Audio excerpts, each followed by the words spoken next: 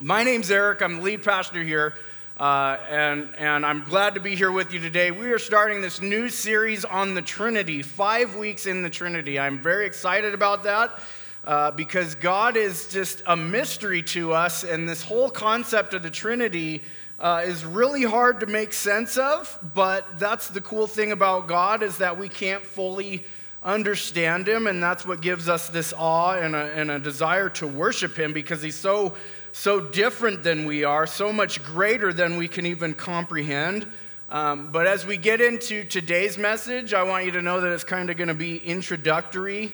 We've got 5 weeks, so if I leave some things out, don't come or send me emails or text messages yet about things I've left out. We've got a lot to cover about who God is. In 5 weeks, isn't even sufficient to try to cover who God is. I think we do that every week, and we can do that every week for the rest of our lives until He comes and gets us. And even in heaven, we're going to learn more and more about God. And so, when talking about something like the Trinity, the doctrine of the Trinity, you start to think of, oh, well, that's for smart people, right? And I want to admit to you that I don't really think that I'm that smart of a person.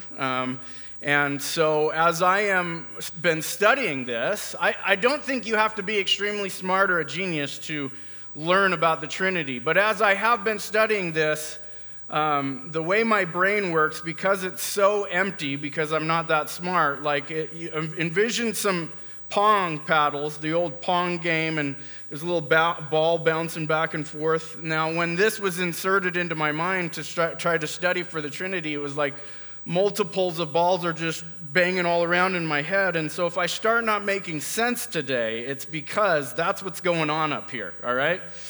And because it's really hard to explain something that we can't even comprehend. But with that, I want us to understand that the Trinity isn't just a concept, but it is who God is, okay? It's not some unreachable, unattainable thing that we can't learn about, but we should want to learn about God because this is His very nature. So it's not some theoretical concept, it's a theological concept. And what theological means is, theology means the study of God. And really as Christians, that's what we should be doing with our lives is as we worship Him with our mind, the mind that He gave us, we should want to know more about Him so that we can love Him more, right? Kind of like when you get into a relationship, a friendship, or a marriage, you commit to getting to know that person for a long time or for the rest of your life, right? And you don't ever fully know a person because they have things and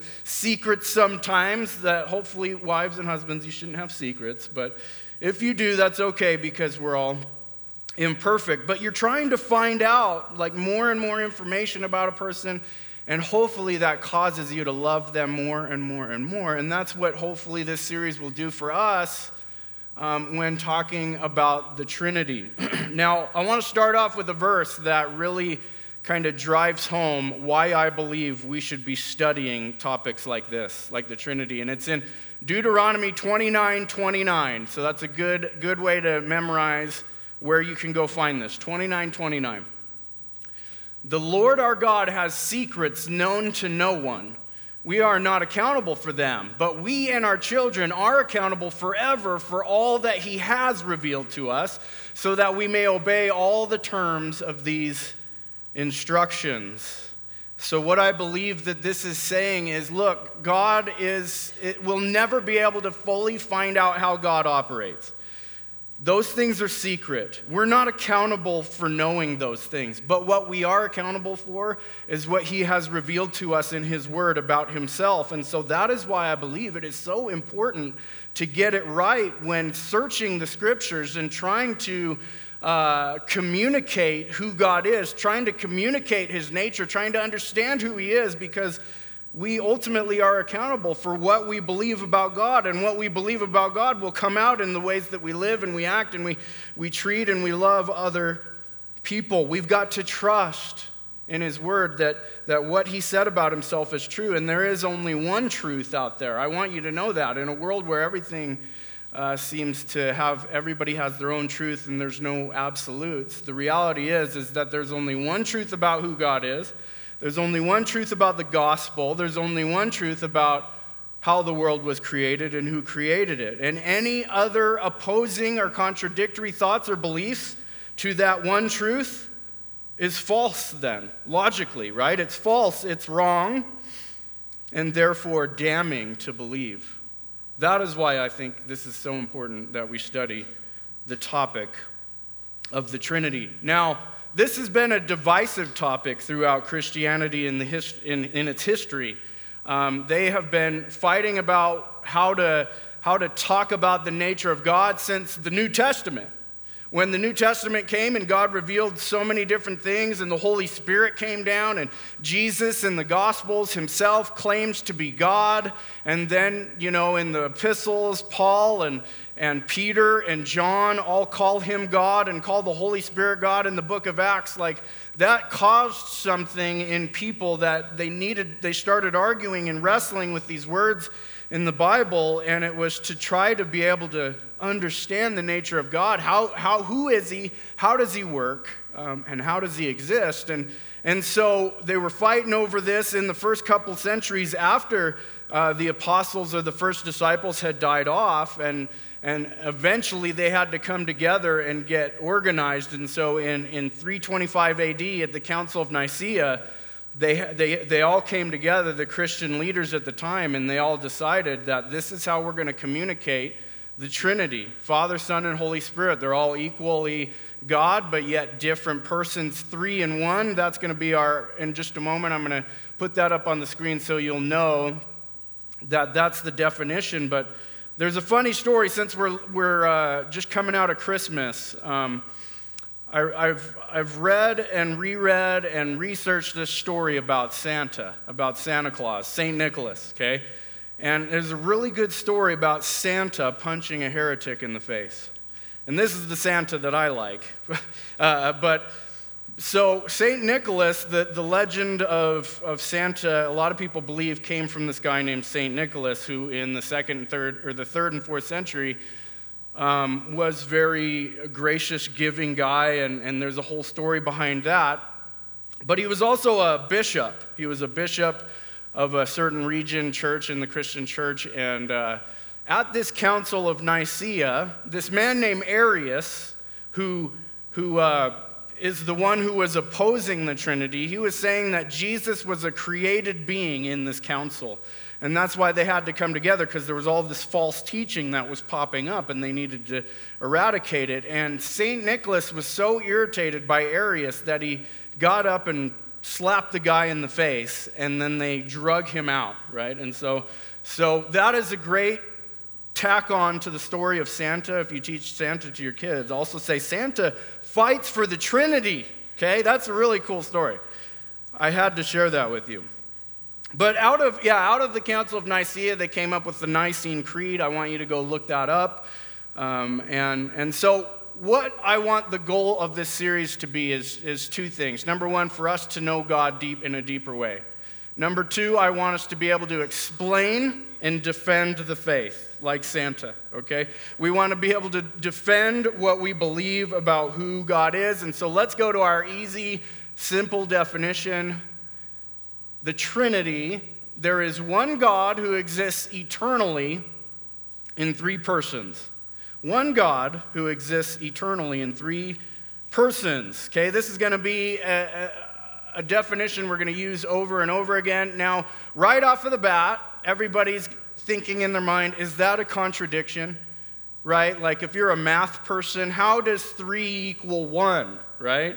Isn't that a contradiction? But I'm going to show you that a contradiction and a paradox are not the same thing. This is more of a paradox, not a contradiction. But let me show you first this visual example of what I believe, or what many communicate what the Trinity is. Okay, you've got Father, you've got Son, you've got Holy Spirit. They're all God. It says God is, right? Holy Spirit is God, Son is God, Father is God. They're all equally God. They're not like part of God, like a third of God, and when you come together it makes a whole God. No, that's the wrong way of communicating that. No, they're all equally God. They all share the same attributes, they share the same power, authority, and characteristics. Therefore, when Jesus is God, the Bible says the fullness of God dwells in him. And so what this helps us to see is that the Father is not the Son, who is not the Holy Spirit. They're not the same person. They have different roles, different distinctions in the Godhead, but yet all of them are equally God and uniquely united as God, okay? Now, I know you're like, okay, you've already lost me. This is getting really difficult here. And let me just, as you think about it, maybe this is contradictory. I want you to understand a difference between a contradiction and a paradox. A contradiction is when two things cancel each other out. They don't work. It's incompatible. But I don't believe that that's what this is. I think it's more of a paradox, and the definition of a paradox is a statement or group of sentences that seem to contradict what we know while delivering an inherent truth, okay? So it seems to us, because our minds can't fully grasp this, because there's no example of this out in the universe anywhere. Many people have tried to come up with illustrations about the Trinity. I have none for you. I can tell you bad examples of the Trinity, right? Illustrations like an egg, okay? An egg is three parts. It's a white, it's a yolk, and it's a shell.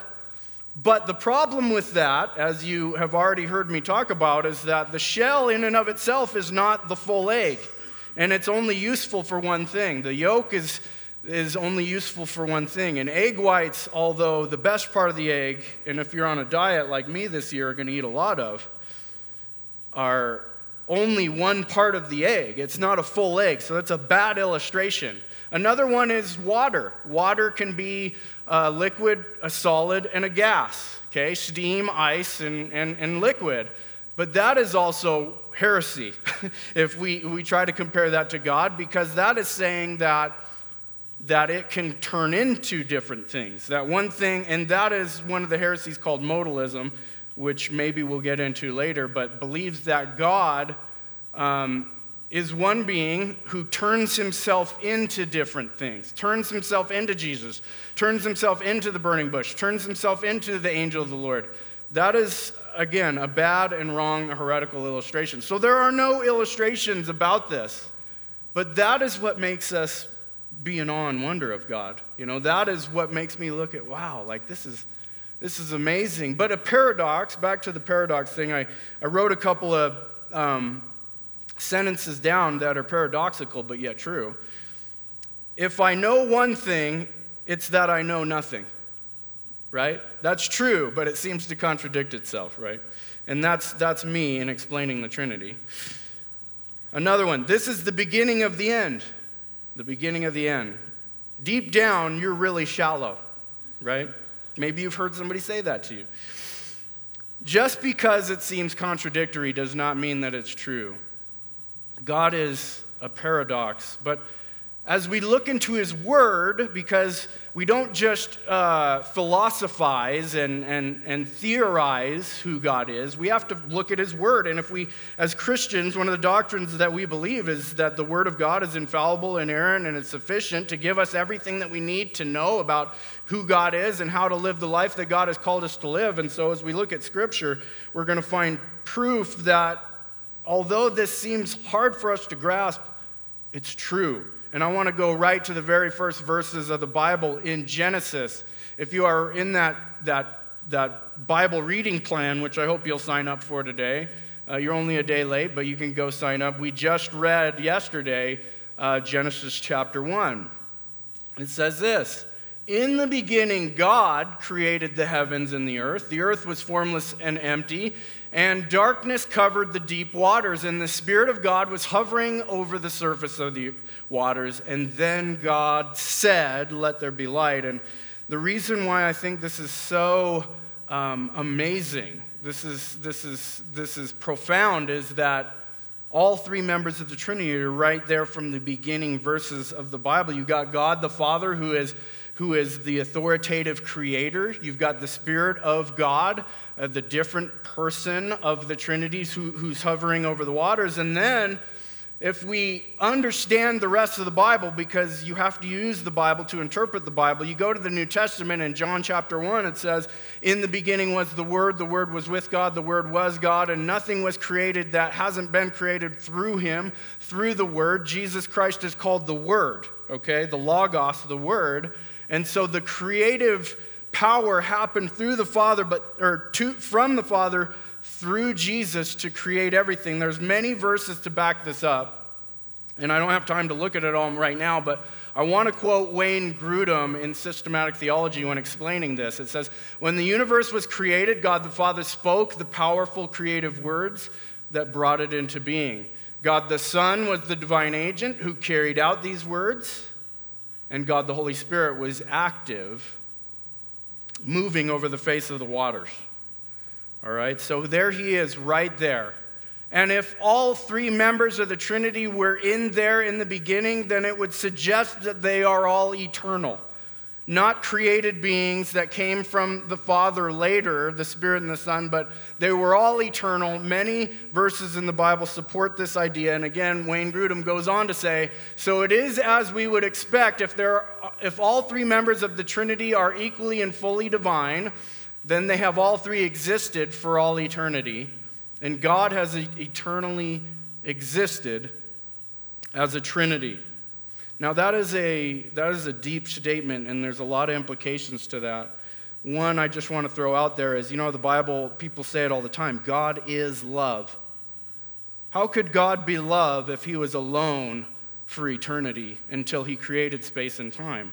Love, has to emanate from and be shared with someone. But the great thing about the Trinity is that God has been in relationship, in community with himself for eternity. He loves the Son. They love each other. And so when you say God is love, I believe that's one of the best definitions we can understand to think about what that means, how powerful that is. God is love because he's always loved. Again, trying to fully understand this is going to drive us a little bit bonkers and crazy. One person said this: "The mind of a man cannot fully understand the mystery of the Trinity.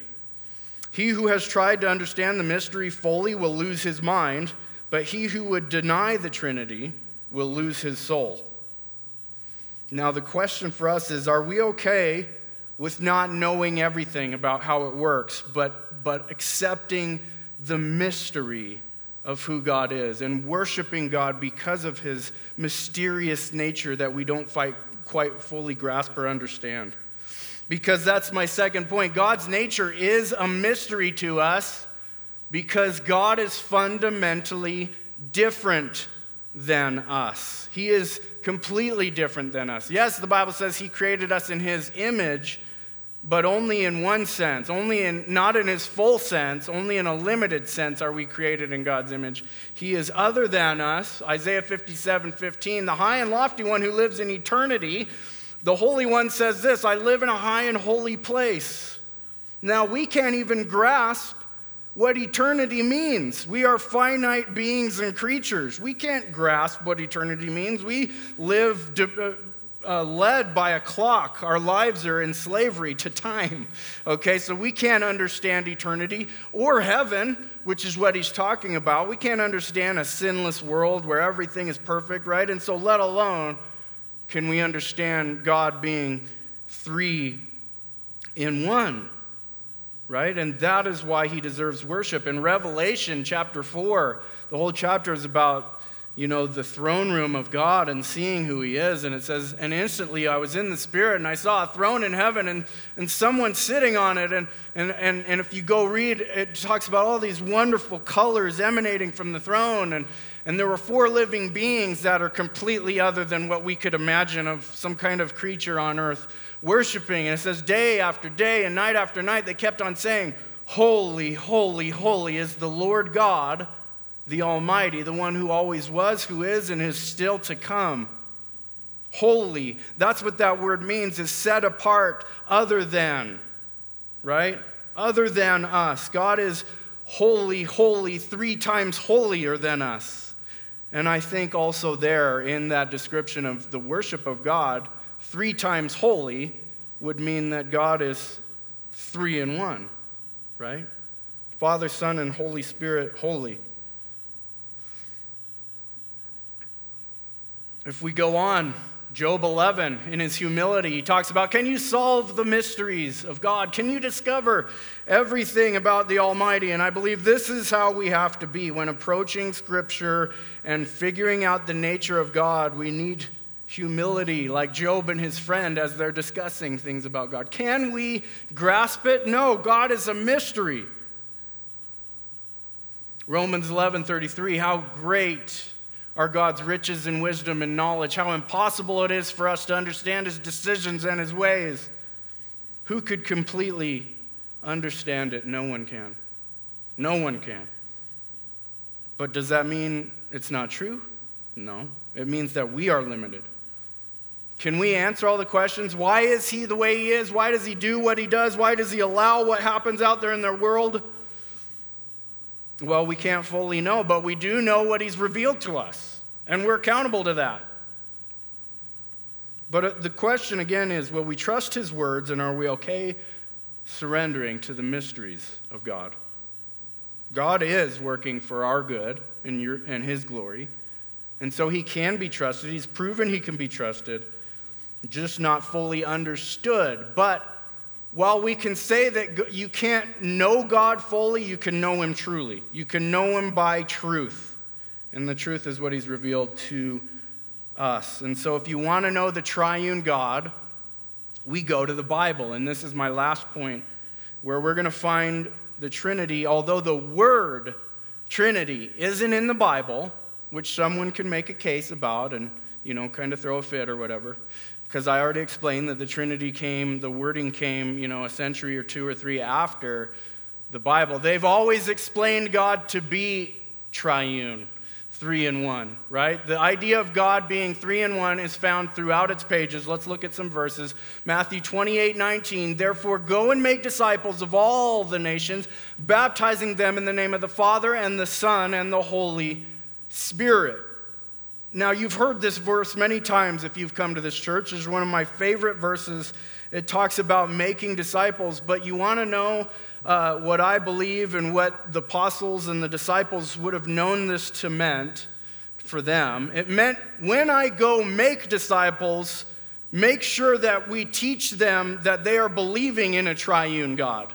When I baptize them, make sure that their faith is in a God who is 3 in 1. Make sure that they believe that Jesus himself is God, which in the verse before it, in verse 18, it says, all authority in heaven and on earth has been given to me, and no one has all authority in heaven and on earth except for God himself, right? And so then again, Jesus, right out of his mouth, explains, and he says the Trinity. This is part of the requirements of being baptized into the Christian faith, is not fully understanding the Trinity, but accepting and believing in the Trinity, and also believing that Jesus is God. Jesus taught Trinitarianism. Let's look at another verse in 2 Corinthians 13:14. May the grace of the Lord Jesus, the love of God, and the fellowship of the Holy Spirit be with you all. Now, he's ending his letter to the Corinthians, and if you know anything about that church, he was very practical with them, Paul, in writing that letter in that book. And he was teaching them about how they shouldn't act and how they should act. And in this ending, he is basically giving them a rundown of how God will work in you and through you and with you, using the Trinity. It says, may the grace of the Lord, may the forgiveness and the kindness, may you apply the death of Christ to you by faith alone. May the grace of the Lord Jesus Christ be with you. May the love of the Father be with you, and the fellowship of the Holy Spirit, the one who God put inside of us to give us the gifts to have fellowship. That's what the church is. The church is made up of believers who have the Holy Spirit, God himself, dwelling in them, and they come and they have fellowship together, and we all have our gifts, and we make them all work together. That is what Paul is saying. Use the Trinity in your church to continue moving forward in your faith. And you can also see that they have different roles. different roles in the Trinity, as we kind of explained earlier. They're not the same person in the Trinity. They all have different roles. And there are some submissive roles, and there is some authority roles, but doesn't mean that they're not equal. It just means that they have a plan in which they operate, right? It's called the economic Trinity. How does it work? How does it apply to the world? How does God do things? How does it work in salvation? And this is my last verse. 1 Peter 1:2. This is what he says. He's writing this letter, second verse to them, wanting them to understand the Trinity and how he works in their lives. And it says, God the Father knew you and chose you long ago, and his Spirit has made you holy. As a result, you have obeyed him and have been cleansed by the blood of Jesus Christ. May God give you more and more grace and peace. Right there, he is explaining the way of salvation. That sometime long ago in Ephesians 1, which is going to be the series we do after the Trinity, we're going to look at Ephesians. In Ephesians 1, it says, before the foundation of the world, the Father chose you. Now that's a mystery we can't fully understand either, right? But we believe and we worship. It says, God the Father chose you from before he even created the world, somewhere in eternity past, in his heart and his mind. If you were a believer, you were there in his heart and his mind. He knew what he had to do to get you and to save you. Mystery. Don't know how that works. And then it says his Spirit has made you holy. And part of what a lot of people don't understand about salvation is that a person can't even really come to God or understand God without the help of the Holy Spirit. The Holy Spirit comes to us before we ever have that moment of faith and makes us alive. We're dead in our trespasses and sins. The Holy Spirit comes and regenerates us, makes us alive so that we are able to make things click now. And through the Holy Spirit-inspired Word of God, we start hearing the love of Jesus, the gospel, that he died on the cross for my sins. And now the Holy Spirit is connecting that in our hearts and our minds and our spirit. You see the different roles that God has in working out the salvation of even in our souls? It's so amazing to me. And then, obviously, the last one then is once the Father's chosen you and the Spirit has come to you to make you alive, then you've been cleansed by the blood of Jesus by accepting Jesus Christ as your Lord and Savior through faith. When he shed his blood on the cross and he died for you and me because of the sins, because of our unholiness, because we are not like God and we can't meet his standard, because of all the things that we have done that go against him, when we don't worship him, when we worship idols and things out there in the world, and we don't give him the proper due worship that he deserves, the respect that he deserves, that we've sinned against him. But out of God's divine love and plan from eternity past, the Trinity says, I love those people, and we're going to work together to save them. Isn't that amazing? So my question, my last and final question for you is, will this cause you to reflect more on getting to know God, on worshiping God?